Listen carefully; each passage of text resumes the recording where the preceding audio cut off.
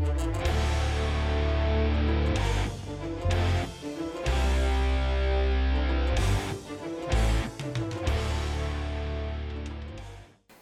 everyone. Hi guys. I'm Kevin. This is Logan. We are Cinema Suitcase, and today we are discussing not one of my favorite films, but one of my recommendations, which is Hancock. Yes. The most underrated superhero film ever. Yeah, definitely. Should we go into some statistics? Yeah. We're kind of awake now, so forgive us. Yeah, it took us like we woke up technically 2 hours ago, but it took us all that time just to wake up. Just like, we got to shoot an episode today. Oh, I don't want to. It's long. No, I wanted to shoot today. Yeah. I'm No, just definitely. rusty. I'm still used to, or getting used to the idea of leading episodes. Yeah. Okay, so this movie was directed by Peter Berg. Writing credits was Vince Gilligan, a boy.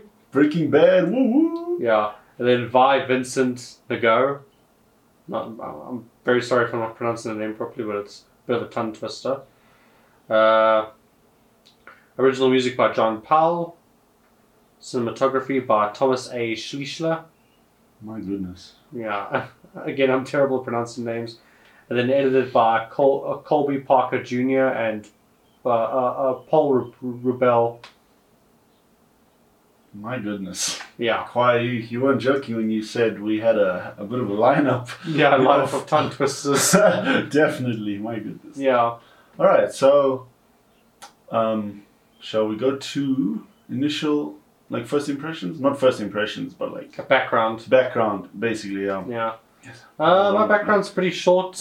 Basically, what happened was that this movie came out, and I really wanted to watch it because obviously I was a big fan of Will Smith, obviously from Men in Black and stuff like that. Because I was mostly where I knew Will Smith from, and also Fresh Prince of Bel-Air, very good. Love that series. It is a very good series. And then I think my dad went to watch it the one day by himself. And when he came back home, he said, "No, you can't watch it. You have to wait until you get older. I'm not letting you watch it now." And then it just kind of faded into black because, the movie didn't really get a lot of good reviews. And people didn't really... like you said, this movie got a very bad reputation when it first came out. So, and then a few years ago, I actually watched it for the very first time. And watched it last night with you. That was the second time I've ever watched it. And, it's pretty cool. So it's like a type of Superman type movie, which is pretty cool. And very interesting because Will Smith actually was... Warner Brothers actually wanted to cast him a few times as Superman, but then he always kept saying no. And Hancock basically is like his Superman movie, I guess. It could be, yeah. Well, it is his Superman movie. Yeah. Definitely. And, but, yeah. Other than that, yeah. That would be it. Yeah, that'd be it for my backstory. To be honest, my introduction to Hancock is vague. I remember when it first came out back in 2008, I was a massive fan of this movie. I got it on DVD, and I think I got it on DVD purely because it was on sale from a DVD rental shop that had too many extra copies, so it was dirt cheap. Yeah. And that's when I bought it from a sale bin. You know those bins that have random copies. Yeah, the DVD sale bin. Yeah. And that's where I got that from, and I fell in love with it. I think it wasn't that hardcore for me. I wasn't really ever affected by violence or swearing, I sort of just brushed it off as the movie. Yeah. And I was always a hardcore fan of it. I think I was one of the youngest people to actually see it back in school days. Yeah. And I've loved it ever since. Unfortunately, my first copy was stolen, so I got the second copy. And then when I found the Blu-ray, then I was like, yeah, no, this is why I'm swiping this, because it's underappreciated. It is definitely underappreciated. Yeah. So, shall we go into the story?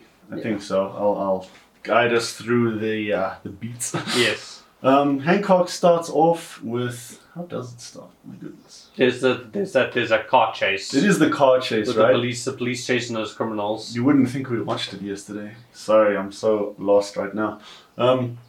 It starts with this police chase, and quite a bad one. There's quite a few cop cars after an SUV type car.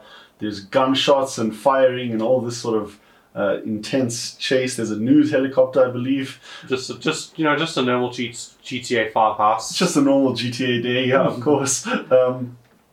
and we can't constantly cut between this chase and Hancock. This is our first introduction to him, where he's on a bench, like a public bench outside of a shop. He's just passed out. He's passed out. We see a lot of like brandy bottles or some sort of whiskey. Alcohol. Sorry, not whiskey. Yeah, and he has a lot of them. He has like a whole box, and they're all finished. So he's hungover. Anyway, he's stationed conveniently outside of a TV shop, which is playing the news in the window. And this young boy wakes him up. This young kid is like waking up, like, hey man, there's crime, like go do your thing. And then he's just like, go away. Yeah, he doesn't say it so nicely, but he does say that. Yeah, but he's basically going like, go away. Please leave me alone. Please leave me alone. Do not wake a drunk man. And he's like hungover, and his hat is all skew. So anyway, he takes like 5 minutes getting up. I think he even steals someone's sunglasses. That woman that walks past, he like grabs them, he puts them on. I'm pretty sure he had the sunglasses. I think he did. Yeah. He already I always mix those two up. He already had the sunglasses, because the thing is, like, he always has a pair of sunglasses on him. It's like his mask or whatever. I think maybe when I was younger, I always confused. That's where he got the glasses. Innocent-minded me. Yeah. In the meantime, he was just like on that woman's bum. Yeah. Anyway, he puts his glasses on. He grabs the last bottle of booze, and that is actually the coolest scene ever in terms of like Power's introduction, because he just blasts off and he destroys that bench, which I thought was epic, because the way they did his whole wake-up scene is so slow. Well, not slow, but you wouldn't expect such a harsh transition into like full-blown action. Yeah, I will say it's a pretty cool opening. It is. I do like it, yeah. So anyway, he takes off, he destroys the bench he was on, and I think he probably shattered the shop windows. And he flies over to these goons that are involved in this car chase. Lands right inside their car. Yep. And then they're all busy like shouting at him in some of the language or whatever. And he's just going like, guys. Of course, he's hungover. He doesn't need to be shouted at. Yeah. Oh, hold on. I just want to take a tea. So. Yeah, no problem. So he stops this robbery. They attempt to shoot him, which of course he's bulletproof, which doesn't work for them. So he destroys the freeway by putting his feet through the floor and tearing up the road. And then he also hangs their car on like an antenna type thing. Yeah. Which is quite interesting. Suddenly they transition from like, I think they were speaking Japanese. I think that's what they said. But I think it's like he said like, oh yeah, you make some Japanese joke, and then the guy's like, I'm not even Japanese, you idiot. Yeah, we're not Japanese, man. Okay, whatever they were speaking, it's some Asian language. And they suddenly transition to English. I don't know why. I just think that's kind of funny. Like, why were they going in whatever language they were talking about the whole time? Because that's all. Okay. Maybe they're like. I don't want to be. No, obviously, I'm not saying this is a derogatory way or anything like that. But people who have English as a second language, they tend to prefer to talk in their own language. Yeah, of course. And then obviously, eventually, when like he's hanging them by the car, they're like, dude, just chill. Chill. Yeah. Okay. Of course. That makes sense. Yeah. So they're obviously not primarily English, which is cool. So anyway, that sort of opening scene is a nice way to just introduce us to who he is and how he's not really your standard superhero, because he's quite not unforgiving, but ghetto. He's superhero from the hood. Yeah, superhero from the hood. There's our second merch drop. Yeah. What's an ideal word? Like he's pretty careless, reckless. He's reckless, basically. He's not afraid of property damage or hurting people. Reckless, careless, that causes a lot of property damage. He's just like, oh well, I did the job. I stopped the crime, didn't I? Yeah, exactly. Even though there's not much of a building left standing, but still. Yeah. And so we sort of cut after that scene to the evening news, where we find out, okay, he's actually in a lot of trouble with the local sort of government and police because of all the destruction and property damage. But they don't want to go there and arrest him because, like, what can they really do? He's sort of untouchable. Yeah. And He's in a bar. He's watching the news, of course. He's drowning his sorrows. Yeah. He has a real alcohol addiction, actually. Yeah, I just wanted to clarify for you guys, we did watch the extended cut. Yeah, I was going to say that as well. Because the scene we're about to bring up now is, I think you said it's from the extended cut. It's the biggest difference for me. Yeah. Because in the theatrical cut, or let me just say, while he's in this bar, a group of young ladies come in, they're looking for him, they want to flirt or whatever. It's specifically one of them that they send forward to go talk to him. Yeah, she's like geeking out about him. She's like, it's Hancock, it's Hancock. She's a real fangirl. Yeah, she's a real fangirl, she pretty much just wants to jump him right there. Pretty much. And that's the scene I'm talking about, because in the theatrical release, that scene doesn't exist. He's in the bar, and he talks to that woman, but like the old woman, but it cuts directly to his place after that, so you never see. Well, I guess also they couldn't include that scene in the theatrical because otherwise the movie would go from like a PG-13 to like an R rating. I think it was PG-13 actually, Hancock. Yeah, I think it was. So anyway, this chick, she pretty much wants to smash and dash him. Yeah, and he's not really open arms with her advances. He's just sort of conversing with her, very straightforward to the point. Very straightforward to the point. He's kind of like trying to just say just personal space, please. Social distancing. Where's your mask? Yeah, where's your mask? And then like he even says to her hey, just so you know, when I get to that part, you're gonna feel some blowback, so you might just want to get away. I love that scene. The holes in the caravan roof. Anyway, she shoots back, and then she's freaked out, and she sneaks out the bathroom, and it's just well, he warned you. He did say to you. Yeah, she got so frisky early. He was like, "Hold on, lady, I'm trying to explain what goes down," and she's like, "No, give it to me." And then give it to me. Next thing, she flies across the room. She's alright, but obviously she got spooked. And then she just leaves out his bathroom window, and it's you. That's the I really value that scene in this movie actually, because after that, and she goes to the bathroom, he thinks she's just freshening up or whatever, and he's talking to her, but he's trying to make her. But she's not responding, and then he notices, oh yeah, she snuck out the window and driving away. Mm-hmm. And the thing is, he's trying to connect with people. You can see it. Yeah. He's really like an isolated and misunderstood person. Yeah. And I really like that scene because it adds a lot more depth to his character, which is never seen in the theatrical release. Yeah. You're right. Yeah, no, I was fine. I was just had a hiccup. Oh, okay, sorry. I was just putting it through. No worries. So the fact that that scene occurs is brilliant to me because, as I say, that's our first glimpse to seeing he's actually just looking for some sort of connection with somebody.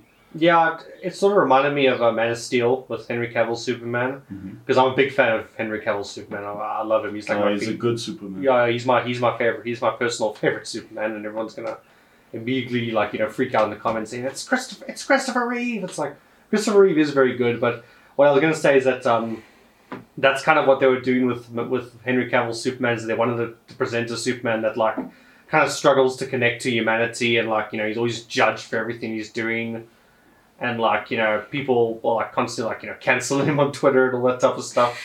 So yeah, it just feels like that. And I think the reason why some people don't like it is because when they see a Superman character, they're just no, I want a hopeful Superman that always knows the right answer and always knows the right thing to say, and he's always hopeful and optimistic, and I want that Superman. And it's yeah, that Superman does exist. I mean, that is how Superman is and everything. But I feel like in this era, a Superman like that's not going to exist. You're not going to get a Superman who's always hopeful and always I'm not trying to sound depressing or anything, but somebody like Henry Cavill's Superman and someone like Hancock they're more relatable.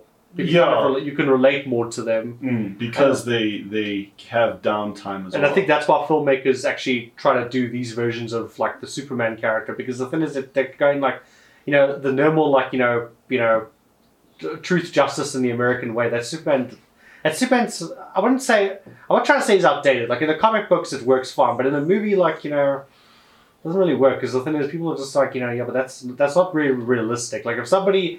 If we actually had a hero like that who actually had these powers, they wouldn't always be like that. No, there'd be harsh times for them as well. Yeah. I mean, obviously, thank the Lord we don't have like an evil Superman like Homelander from The Boys, but yeah, you always have that Superman that like kind of struggles to connect to humanity and all that type of stuff. I think also if they made him always hopeful and upbeat, he would be a kind of flat character. Because even Superman, yes, he has strong morals and he's very upstanding, but if he didn't have those moments of doubt, he would be a very flat character. Yeah, and I feel that's the thing. Like maybe if it worked obviously for Christopher Reeve because I was back in like the 70s and 80s, so obviously back then it was a time to be hopeful. But now in the 2000s, 2010s, 2020s, it's very like it's this very bleak world that we're living in right now. I mean, I'm not trying to like sound depressing or make everybody watching this video like feel down or whatever, but it's more realistic. It is a more realistic take, I get you. And that's the thing, there's relatability in struggle. So, of course, it makes sense. So, thanks for sharing. It's not like a therapy session, like an AA meeting. So anyway, after we introduced to Hancock and his sort of powers and his character, we cut to another main character, whose name is Ray. I'm not sure what his name is. Played by Jason Bateman, who I love. Yeah, my family, we all love Jason Bateman. He's really awesome. He's one of my favorite comedy actors. He's just very dry delivery and that type of thing. And then my sister recommended this Jason Bateman movie to my dad the other day, and he was watching it. And like the movie's got like a lot of like crass and like very like raunchy humor, and that made my dad feel uncomfortable now. And when I was driving in the car with him, he said like, "Yeah, I reckon your sister, she recommended this movie to me, and I don't know why." And he says like, "Yeah, but I think it's because when she sees Jason Bateman, she thinks of me." And I actually kind of agree. I'm like, yeah, this is basically my dad. Nice. What does he look like, Jason Bateman? No, it's how he acts and everything like that. Okay, like his reaction to things and everything like that. Okay, that's cool. No, that's fair enough. I like that. That's a cool connection. So Ray is a kind of struggling PR guy. He's trying to convince these big corporations to sign up for a sort of campaign he's made in the hopes of improving the world. And the idea behind this campaign is these mega corporations will give away whatever they produce for free to the people that really, really need it. Be it pharmaceuticals or clothing or anything like that. And basically every boardroom is just like free. Every boardroom, of course, it's all about the money. So they tell him no, and his campaign is just not getting off the ground. They kind of think he's a real idiot. Yeah. I like his good intent. Yeah, he does have good intentions. Just the problem is like the invisible hand. These corporations are basically just gonna be like, look, unless there's money to be made, we are not interested, and we are not giving away stuff for free. No, definitely not. So he's on his way home, and for some reason, there's an intersection that crosses over some train tracks. Yeah, obviously there's like a traffic jam, and then like people are.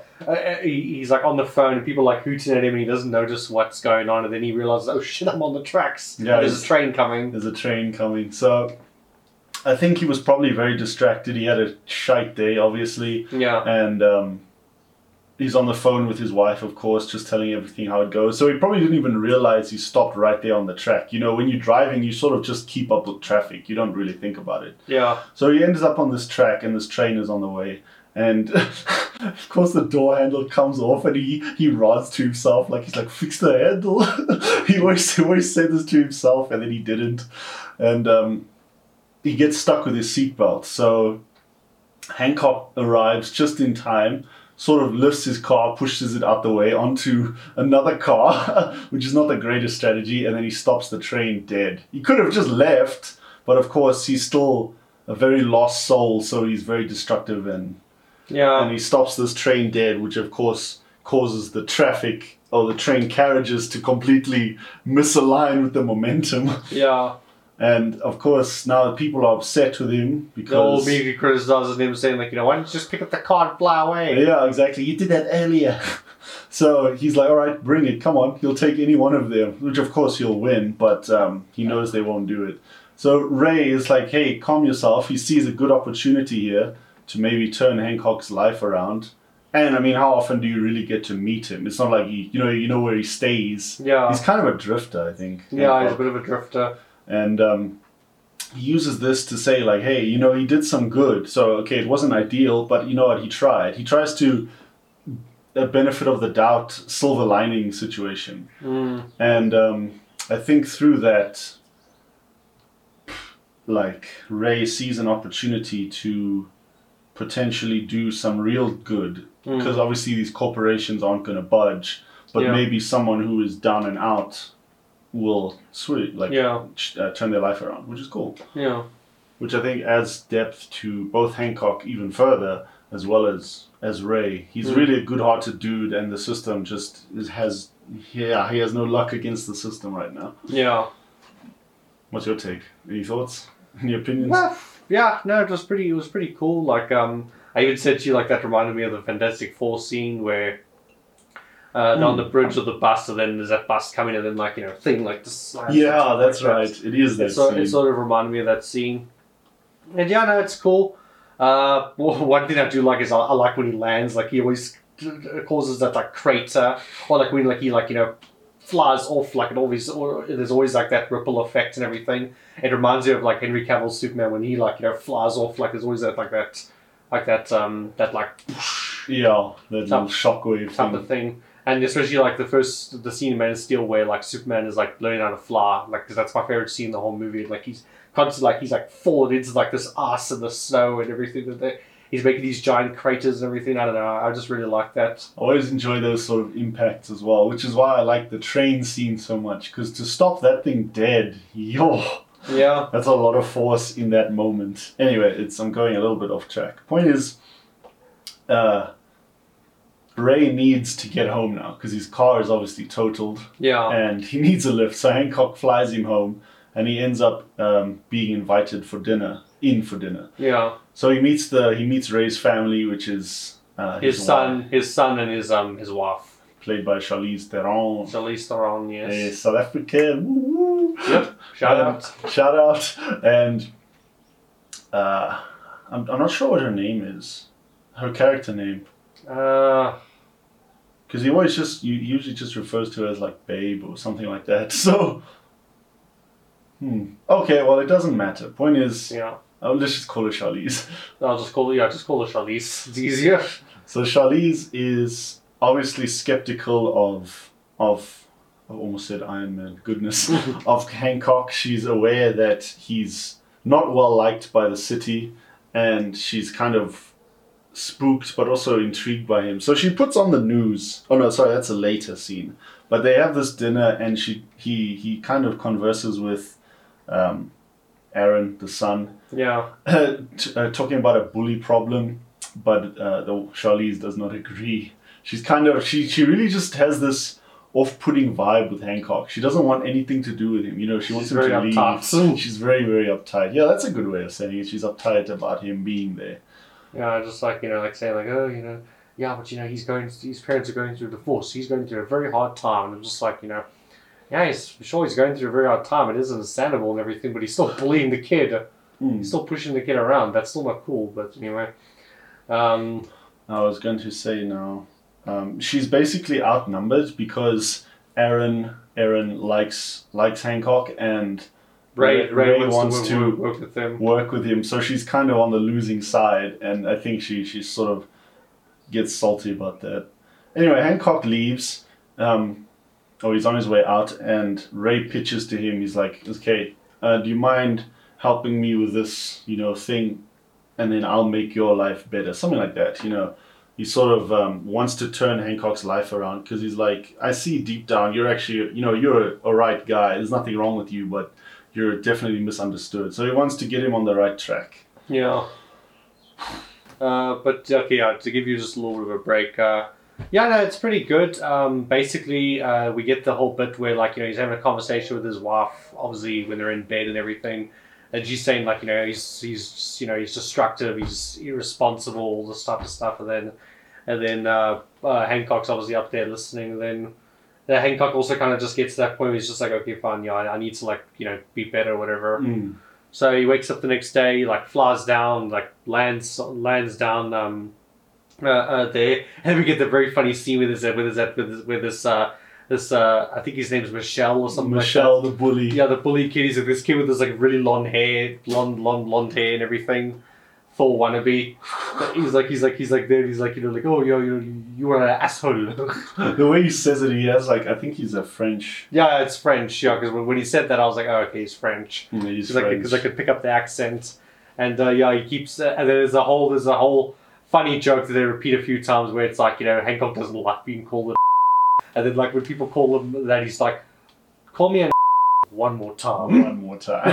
Yeah, I love that recurring line. And then he basically picks the kid up, he throws the kid up into the air, and then like Ray comes up like, hey, what's up? And then Hancock keeps looking up. And then Hancock keeps looking up, just like, let's just get inside, and he's like, he catches the kid. The kid's traumatized. Yeah, he's shocked. He's gonna need trauma for life. And then Ray's like, like how's that conversation with his mom gonna go? And then they're on their way inside because this is Hancock's first day of training. So they have to, obviously the first step to recovery is admitting you have a problem, right? Yeah. So Ray shows Ray shows Hancock some of his previous heroics that have ended with like some sort of destruction, like the whale and the apartment fire where he goes to raid the ice cream truck and that sort of stuff. His clothes are torn and tattered, and he's like, he's like, come on, Hancock, there were children there. He's like, have you ever tried to put out an entire fire building? He's like, no, I haven't. Anyway, as they're still walking in when after he just arrived, he's like, you really need to come in with softer landings because he destroyed the road, as we just mentioned earlier about the impacts he leaves. Yeah.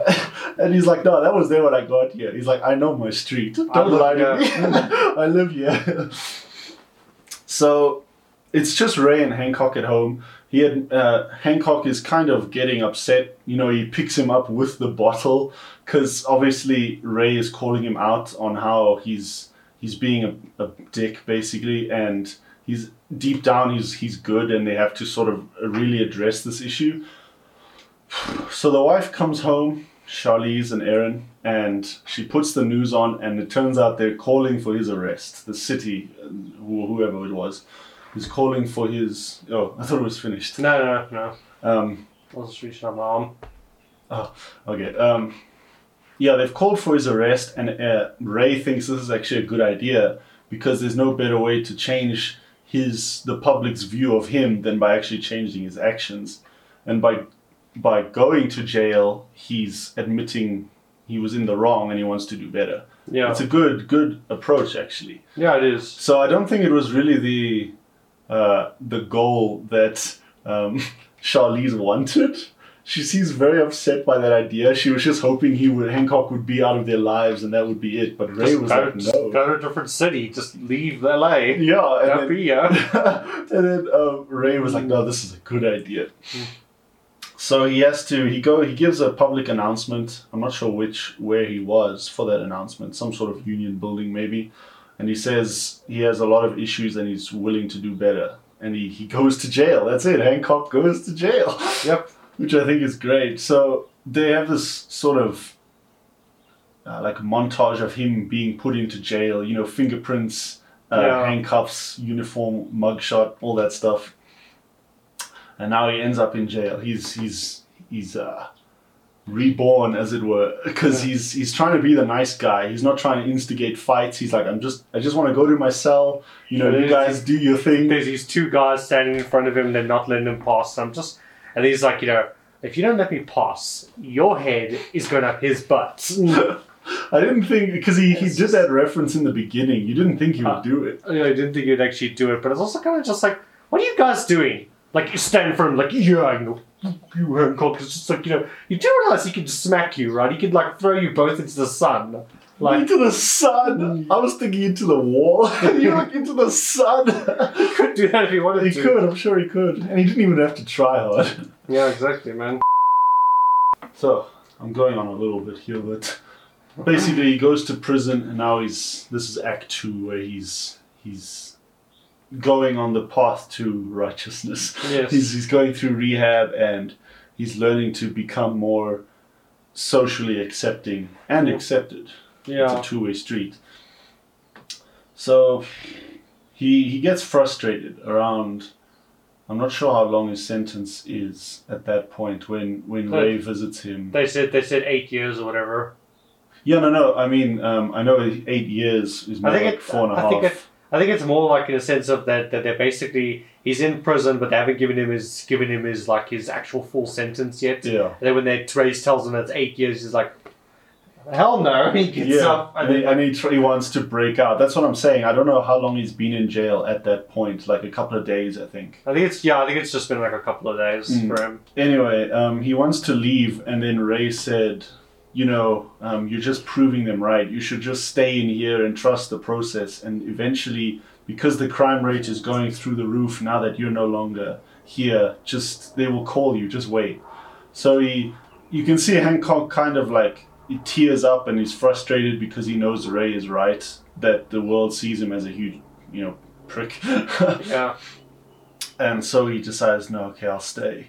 He's a real bully in basketball, though, because he just throws the ball from across the court and he gets it in almost every time.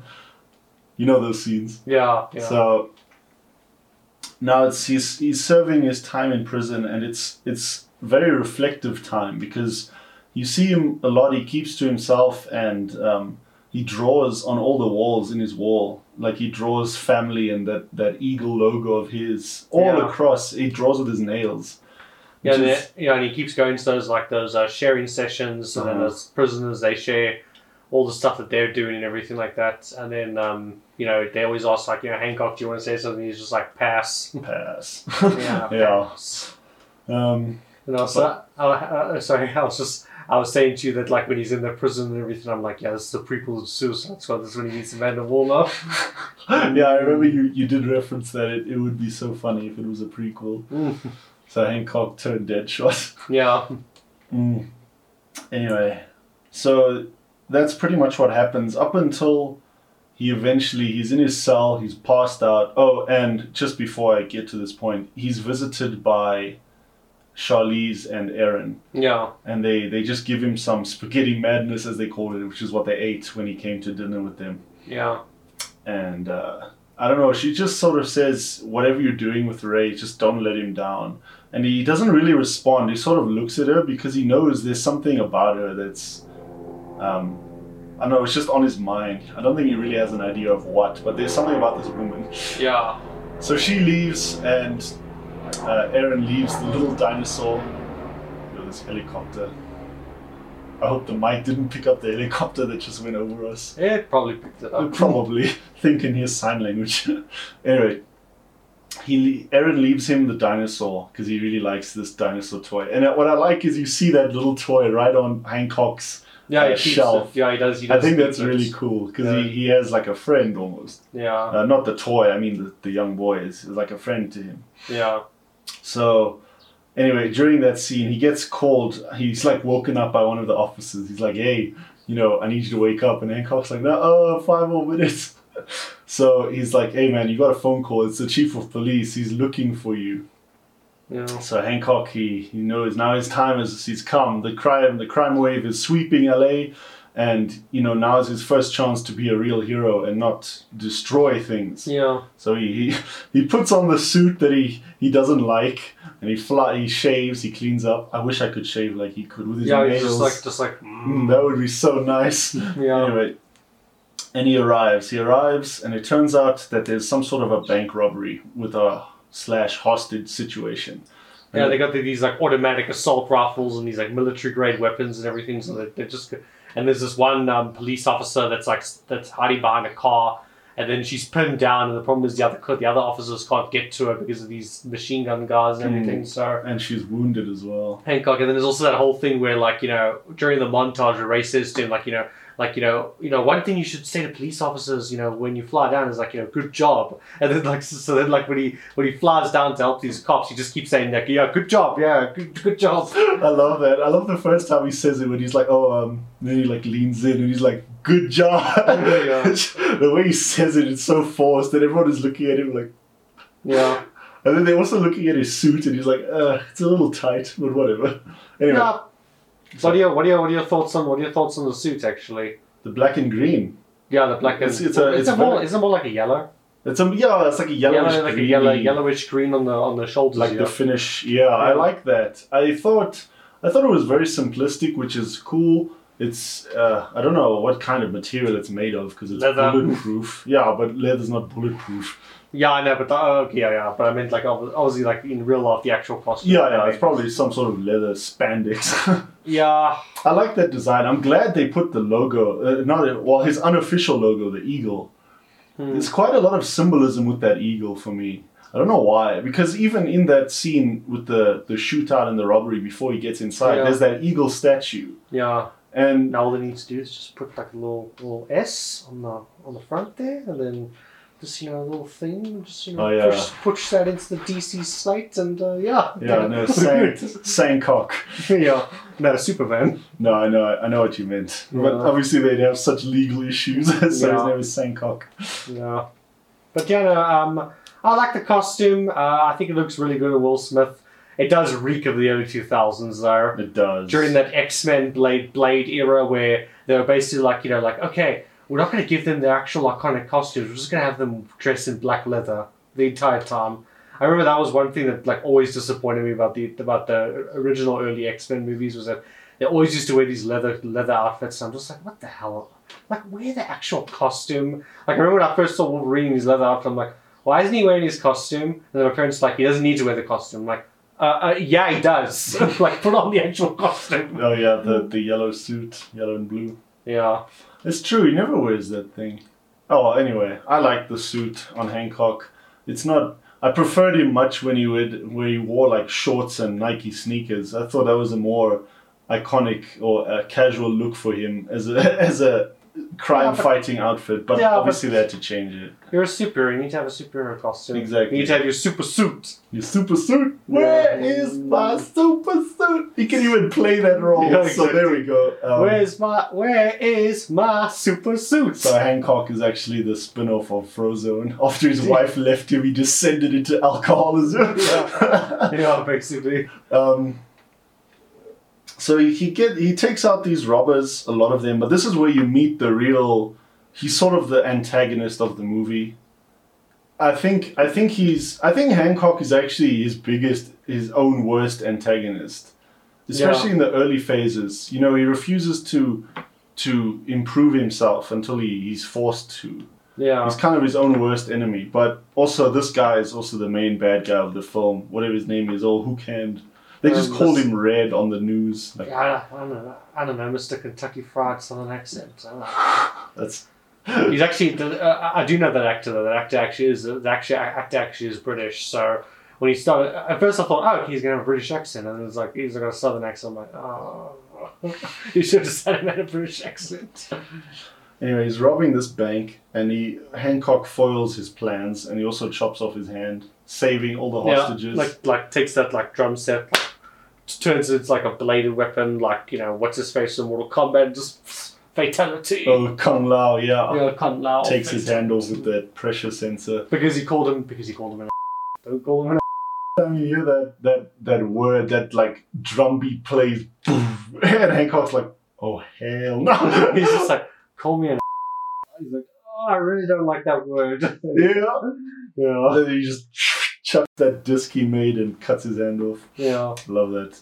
So anyway, that's cool. You'd think that would be the end of it. Like you wouldn't see him, that villain again or bad guy. But I don't know. They need some sort of antagonist for the movie. Of course.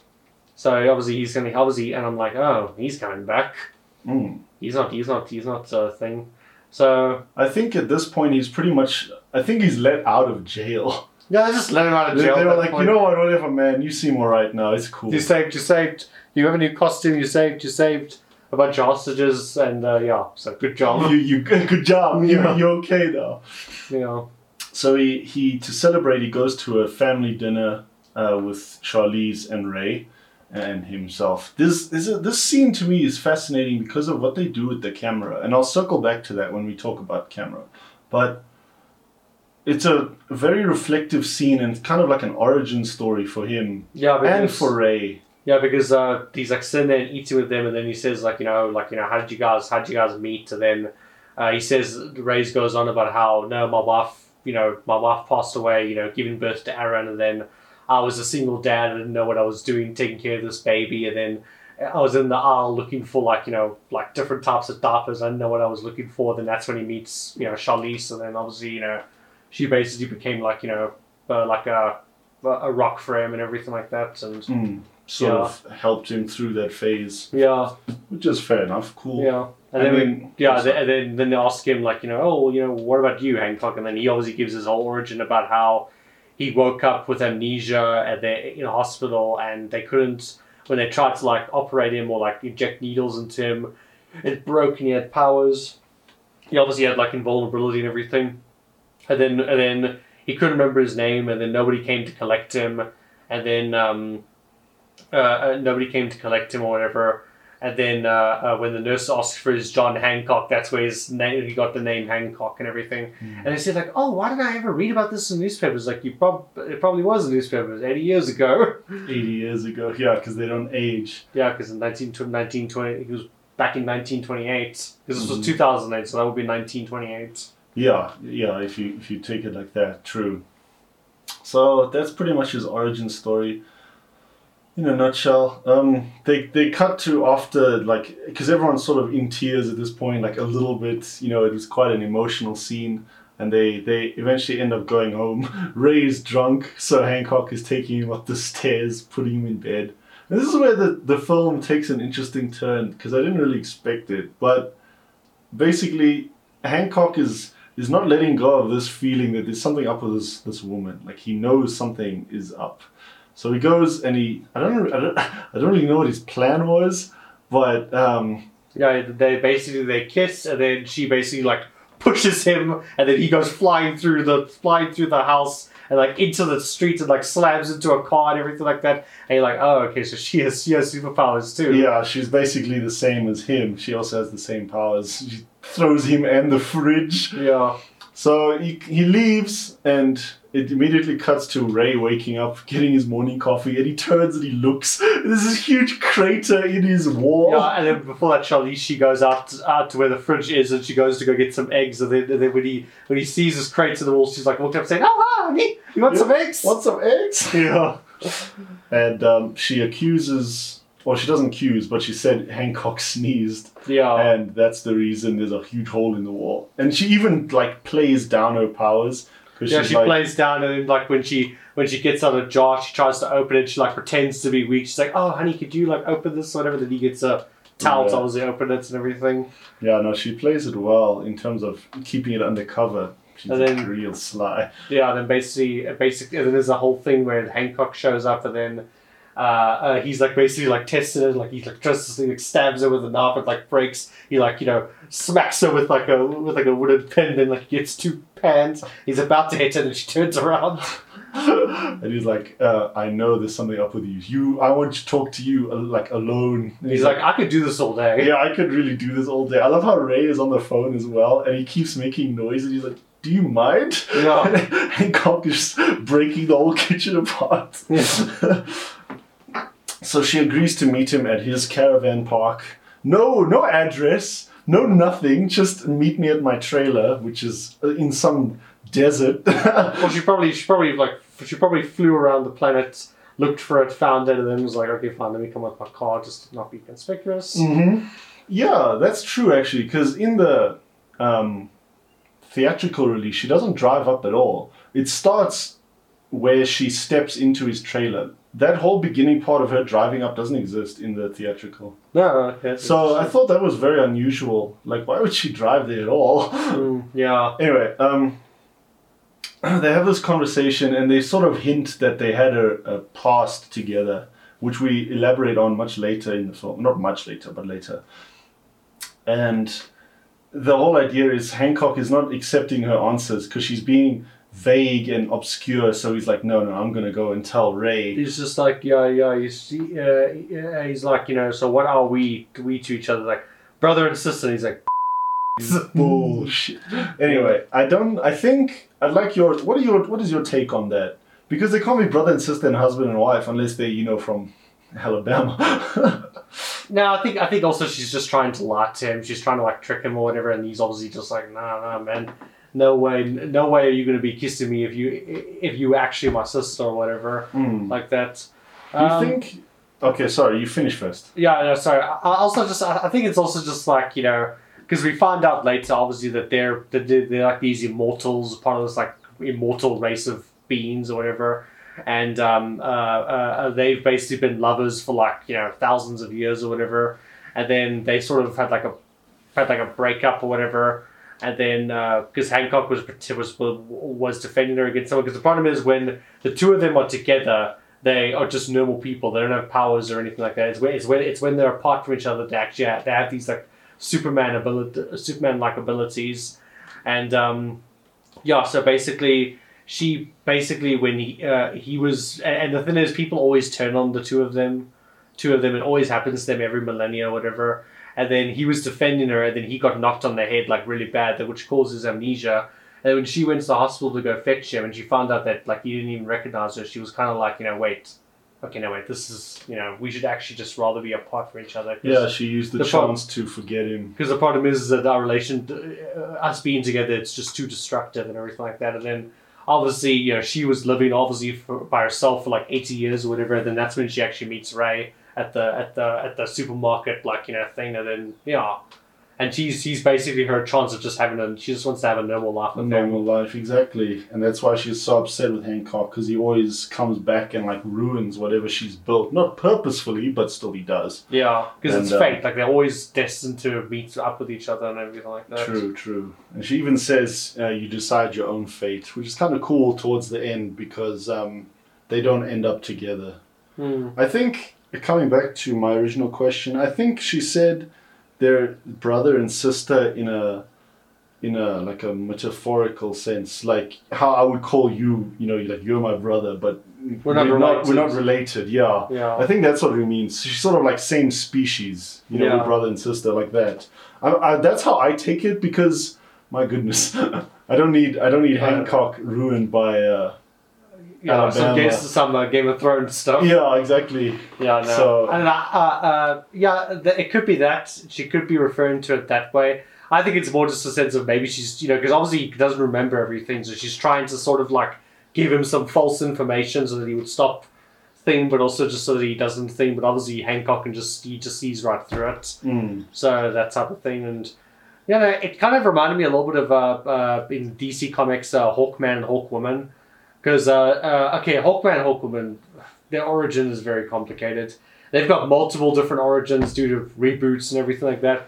And the problem is, every time they show up in a comic book, it's always a different. They can never make up their mind which origin they want to keep and which origin they want to. Sort of like Joker, Dark Knight.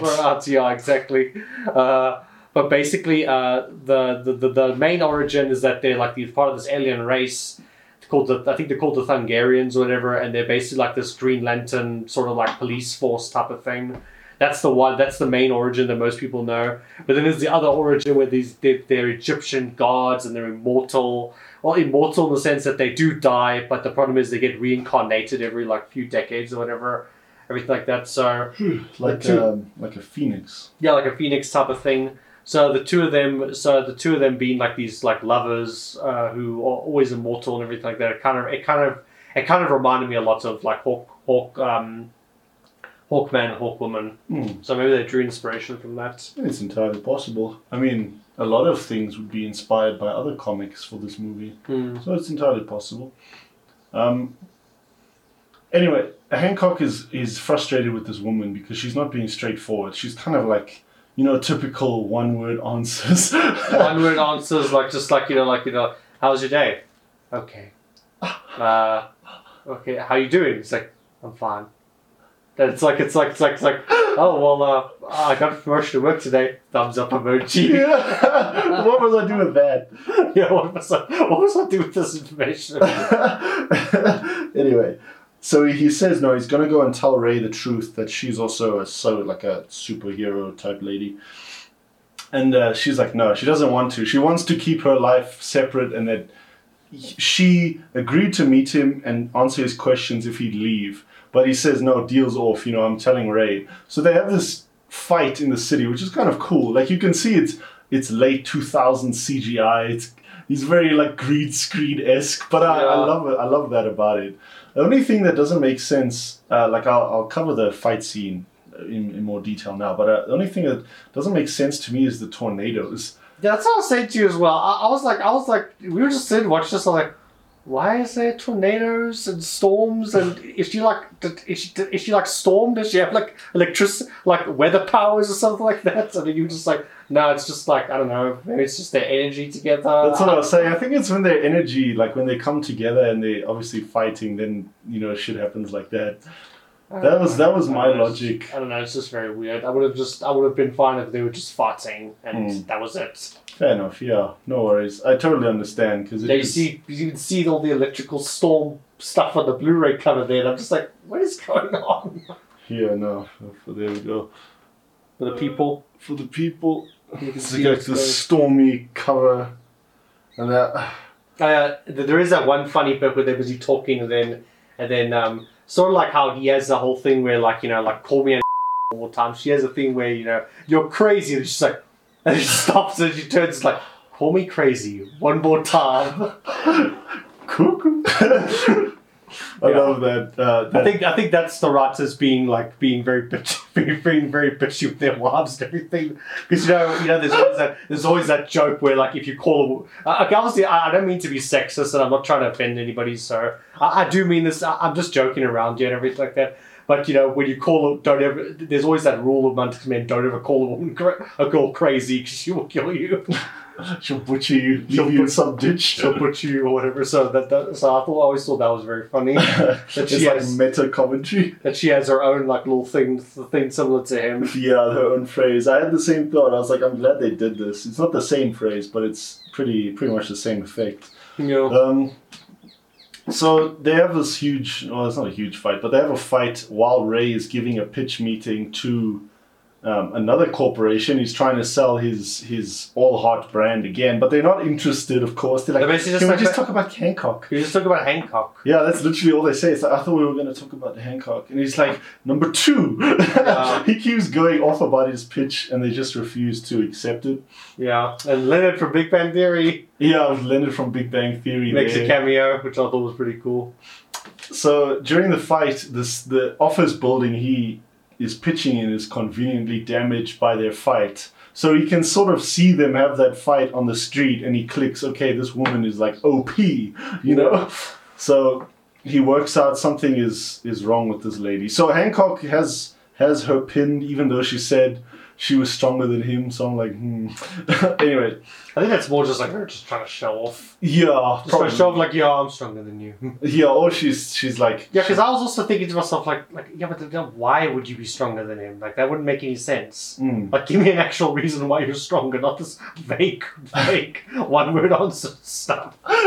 Anyway, he apologizes to her because obviously he still doesn't have a memory of who she really is, so he apologizes for whatever he might have been or done in the past life. Because he thinks he must have been like some total to have been hit like that or whatever. So he apologizes to her, and then they both sort of work out, okay, Ray has seen them, the secret is out. For some reason it then cuts to them being at home. Not them. Ray is at home. He just went home. And it must have been like a couple hours later. Well, obviously the meeting's over. He's not going to continue on, and he's obviously upset, so he just wants to go home. Have a beer. Wants to go have a beer, have a beer, play games with his son, whatever. Exactly. So they both arrive, and he confronts them. He's like, what the heck? You couldn't have mentioned that on the first date. That's what I love about how he says it. He's like, yeah, it's something you bring up on a first date. I'm immortal. Yeah, like I'm allergic to cats. I like long walks on the beach. I'm immortal. And so they sort of go their separate ways. She leaves. She goes somewhere. Don't know where she goes. And Hancock is also sort of distraught. Everyone's fighting at this point. Yeah. Like, they're not talking to each other. So he goes to the liquor store, obviously, to go, trying to indulge himself once more. And then he goes up to the counter, and the guy's like, 91.50. He's like, 91.50? What are you talking about? And then the guy's like, sort of like, signaling him that like there's a bunch of burglars underneath, and he's like, he just reaches in, like pulls them out, like throws them through the window. I think that scene is well done actually, because he's like 91.10. He says 91.10, and then I'm like, that's such an unusual price. Even he's like, that's a lot of money for 2 bottles, $91.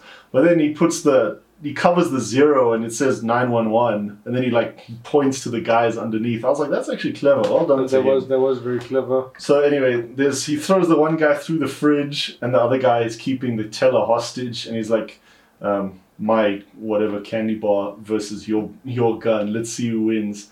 So he kills him, but Hancock is now, of course, close to his opposite lady. Yeah, opposite lady. So when he gets shot, the bullet actually goes through and actually hurts him. And now he's vulnerable. Yeah.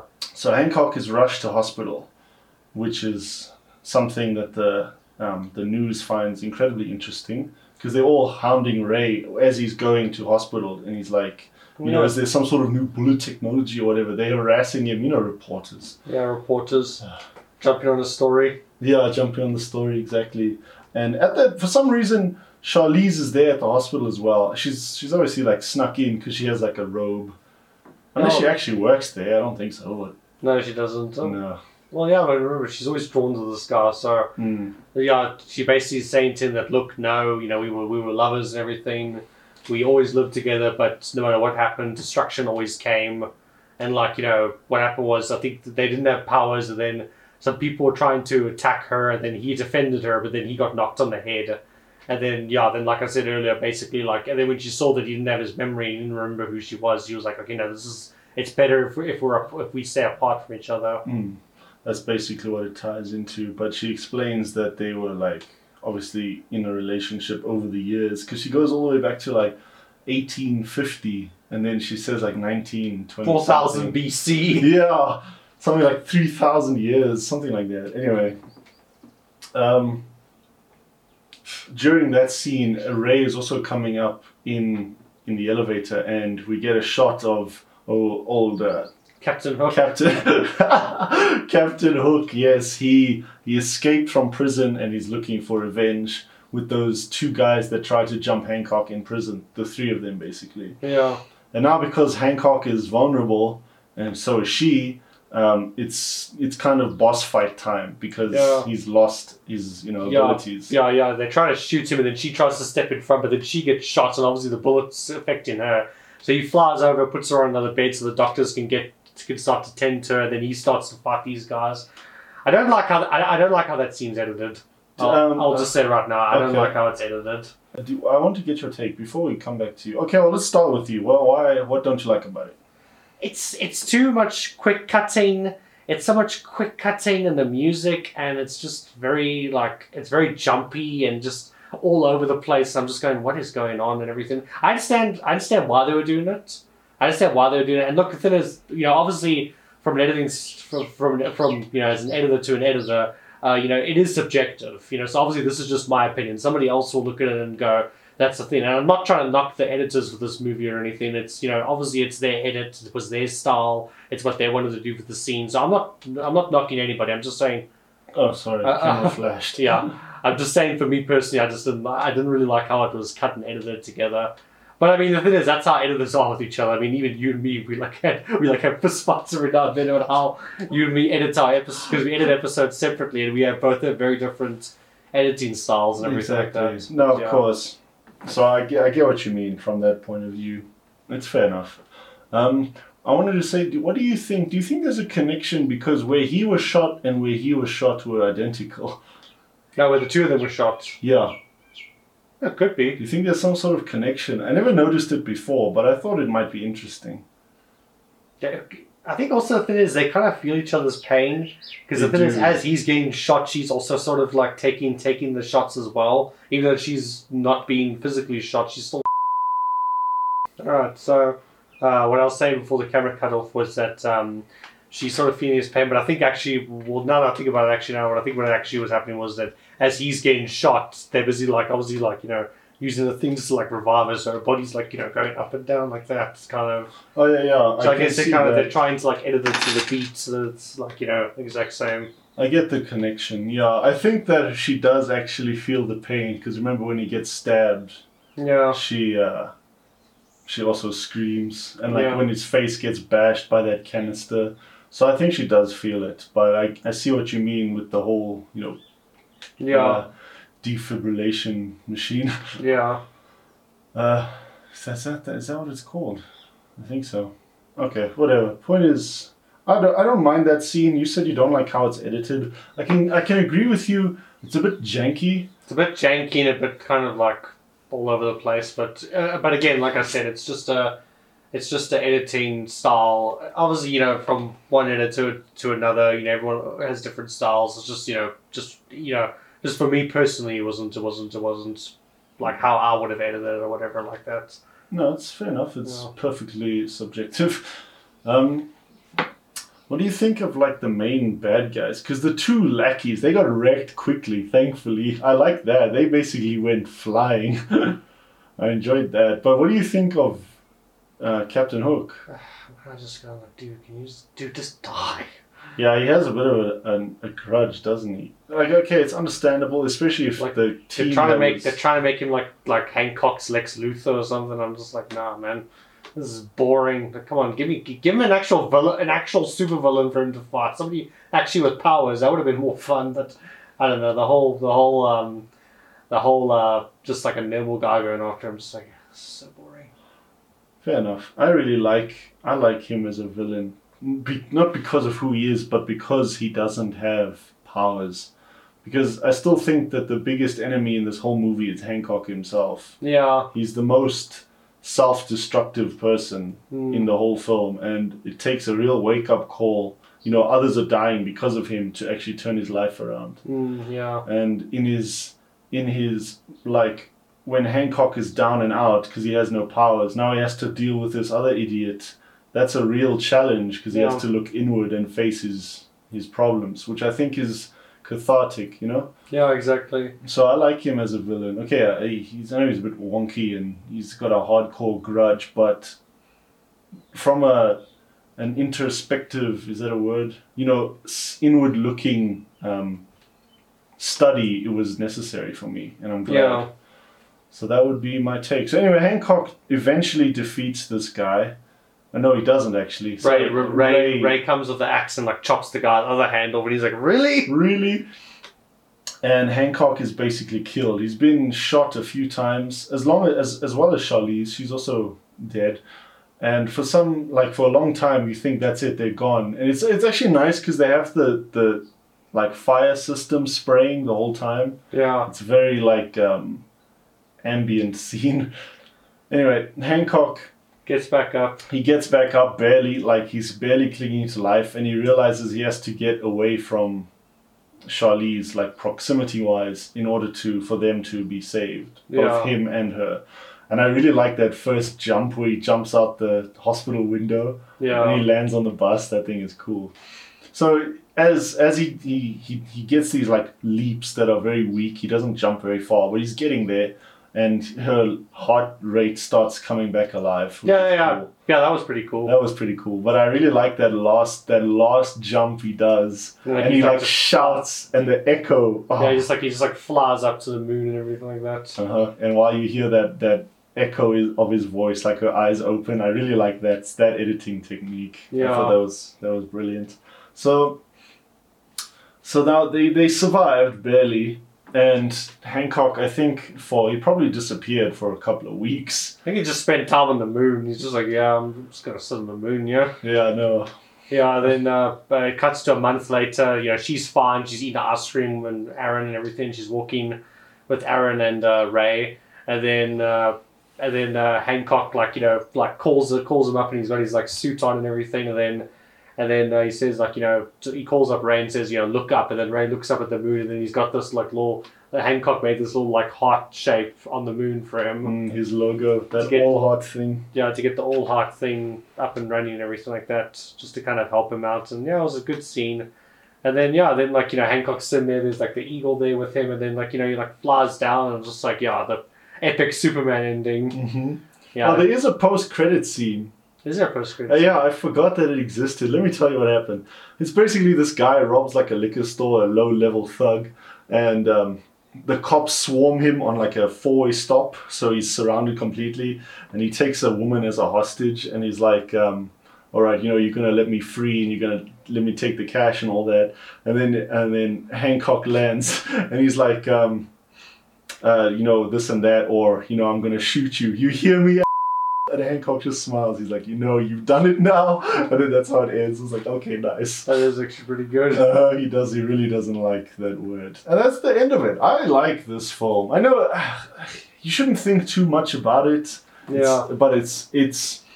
I still argue if this movie came out around 2019, when cinema started exploring darker versions of the superhero comics, like look at Brightburn came out then. Look at The Boys. There's another example. Hancock would have done so much better. Yeah, I think it would have done well during the MCU and the ban of superhero movies and everything like that. So. Well, Hancock is before its time. Yeah, it is before its time. I remember even saying that to my friend as well when I watched this movie for the first time. It's before its time, and I definitely recommend it. I love it. I love the idea that Hancock's own worst enemy is still himself. To me, you can't change that. It's ingenious because most superhero genre films, they have a big bad, the big opposing CGI battle villain. Yeah, exactly. But he has to look inward to himself to become a hero, which is cool. Yeah. I don't know how to word it right, but I hope that people understand. No. It makes sense, man. It makes sense. So that's why I think I like it so much. He's really a misunderstood character. He is. He should be on the new Avengers. I mean, especially now that he's alcohol free and stuff like that. Yeah. He should be there. We don't need no Shang-Chi. No, I'm joking. But we don't need no Eternals or anything like that. Yeah, exactly. Whoever they are, they still don't know what they want to be. Apparently. Anyway. Hancock should be in the next Avenger. Yeah. So, what is your take? If you, or do you have something to ask me? Or? No, I don't really have much to ask. I really enjoyed it. I think it's good. It's not my favorite movie ever.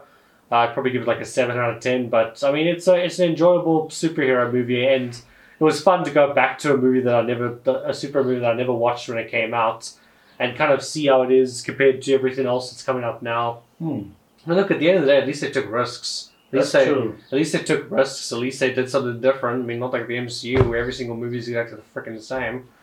Formulaic. Yeah, exactly. Okay, cool. I suppose we can go to like shots we fancied. I'll go first. I don't really have that many. The first one I like is when Hancock is like hung over at his trailer, and he sort of wakes up on that couch outside, that lazy boy, sort of like this chair. Yeah. And then he's looking at the sun.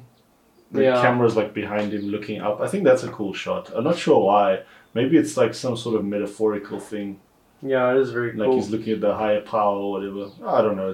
I'm grasping at straws, but I like it. And then, I think another shot is definitely when Hancock leaps, that last leap, and he goes to the moon. Yeah. And then she wakes up, like her eyes open. That one's very powerful. It is very powerful. But one thing I want to get your take on, I'm not sure if you noticed it, in the emotional scene, pretty much any emotional scene, but most prominently is the dinner scene, right after Hancock's basically released. Yeah. They have a close-up of everyone's face, right? And the frame is covered entirely by someone else's head. So you only focus on the face. They did that for every person talking, that whole scene. And it's so hard to notice. I noticed it by chance. Yeah, I didn't notice it. I didn't notice that, but you're right. It was fascinating to me, and cool. I'm not sure why they did that. I think it was drawing attention to just someone's facial expression. Like their facial acting had to be, top notch for those scenes. Yeah. I don't know why they did that, but it really fascinated me as a visual choice. Do you think there's some sort of logic behind that? I really don't have a reasoning other than it's to create that really emotional connection between whoever they're talking to and the audience. I think it's just to create that emotional connection, and Okay. I think that's it. I don't have anything outside of that. Oh, one shot I do like is when Hancock, like, he grabs that last beer from his box right in the beginning and he destroys that bench. That shot is so mint. Yeah. I fanboy for that shot. The first time I saw it, I was like, whoa! Yeah, exactly. Those are definitely my... Oh, another shot I do like quickly. My last shot is when Charlize is talking to Ray and they're going to bed. And then it has that crane that pans up and he's sitting on the roof, like listening. That shot is nice. That is a nice shot. It's very, very beautiful. Other than that, no, I think I'm okay. Yeah. Nothing that was profound, but that camera thing they did with the faces was very intriguing to me. And I definitely like to incorporate that. Shots, do you have? I think for me, just in terms of shots, I like the shots when he's actually in the costume. Like there's that shot of him like walking between the cars and he's first got his suit. That's very cool. And I like the shot like at the end when he's like sitting on top of that building or whatever, and he's got the eagle next to him and everything. I just like that shot because obviously I'm a comic book guy and I like superheroes and everything. So for me, like those iconic suit costumes, shots of him in the suit, those are like obviously going to be my favorite standouts. Yeah, fair enough. One thing I do like, it's not a favorite shot of mine, but it's in the scene you're talking about when he's walking amongst the police cars and such. I like it how he's busy smiling and waving at everyone like good job, and then everything is breaking apart behind you, like the windows are shattering and he's just walking around smiles. That scene makes me laugh. He's so oblivious. Okay, fair enough. I'm not sure if I have anything that I particularly learnt from this film. Do you have a lesson? Maybe, while I think. I guess it's also just a good example of having a tortured protagonist. Yeah. Having not antagonist, a protagonist. Having a protagonist who's very unsure of himself, very tortured, very, damaged in a way, and like them trying to become better and everything like that. It's a very good story arc. It is, right? That's pretty much my lesson as well that I would take is if you ever do a superhero superhero script, maybe it's not always the best approach to have a villain that's pretty much like them but just bad. Yeah. Sometimes because he's a bad guy. He's an anti-hero almost. Like he's not really worried about destruction or anything like that. And I think anti-heroes, they're my favorite type of characters. Yeah. Like some good anti-heroes. Who's a good anti-hero? Deadpool? The Punisher. Heisenberg. He starts off as an anti-hero and then he's just a villain.